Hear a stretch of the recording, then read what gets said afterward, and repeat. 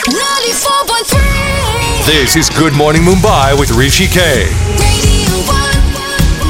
Fun Friday edition of Talking Finance with Saurabh Mittal. Good morning, Saurabh. Welcome back. Good morning, Rishi. Thank you. Okay, should one invest 50,000 rupees to get additional tax saving? And we're still talking about NPS. Correct. We talked about tier 1 for the first couple of days and then we went on to tier 2. So, should one invest 50,000 to get an additional tax saving in the NPS under Section 80CCD? Yeah, so the short answer is no. And let me tell you why we are giving a counterintuitive advice of not investing in spite of huge tax savings. So let me just brush you up with the kind of tax savings which are available under NPS. So first is an individual can invest maximum rupees 1.5 lakhs in tier 1 account for tax deduction under Section 80CCD 1. Which is a part of Section 80C. The employer's contribution falls under Section 80CCD 2 and it is separate from 80C limit of rupees 1.5 lakhs over which we have no control because the employer is contributing towards it. Now, in addition, one can after April 1st, 2015 invest rupees 50,000 in tier 1 of NPS for deduction under Section 80CCD 1B which you are talking about. Now why is this important? Because most of us have already exhausted the 1.5 lakh limit of Section 80C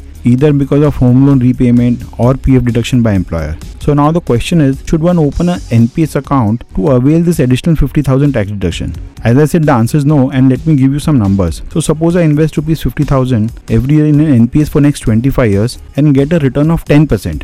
I will get approximate 49 lakh rupees before taxes. From 1st April 2019, 60% of this corpus is available in hand tax free. So this 60% turns out to be approximately 29 lakhs which I'll get in my hand. The remaining 20 lakh has to be annuitized. That is, you need to buy a pension plan out of it. So what I'm left with only 29 lakhs in my hand. Now on the other hand, if I choose to pay tax on this 50,000, even at the highest rate of 30%, I will be left with 35,000 rupees to invest as I have paid 15,000 in taxes. On this investment, I need to generate a return of 12.34 to match the corpus of 49 lakhs. With restrictions in choosing asset class and fund managers in NPS, we believe that it will not be difficult to generate that extra return in mutual funds. Now with the same corpus, we have much more flexibility and liquidity. I buy that. So, under the circumstances, what would be your recommendation? So, as we have been saying, one of the biggest drawback of NPS is liquidity. Here is a case for you to ponder upon. Suppose you wish to redeem just 1 year before age 60, then you will lose 80% of your corpus to annuity.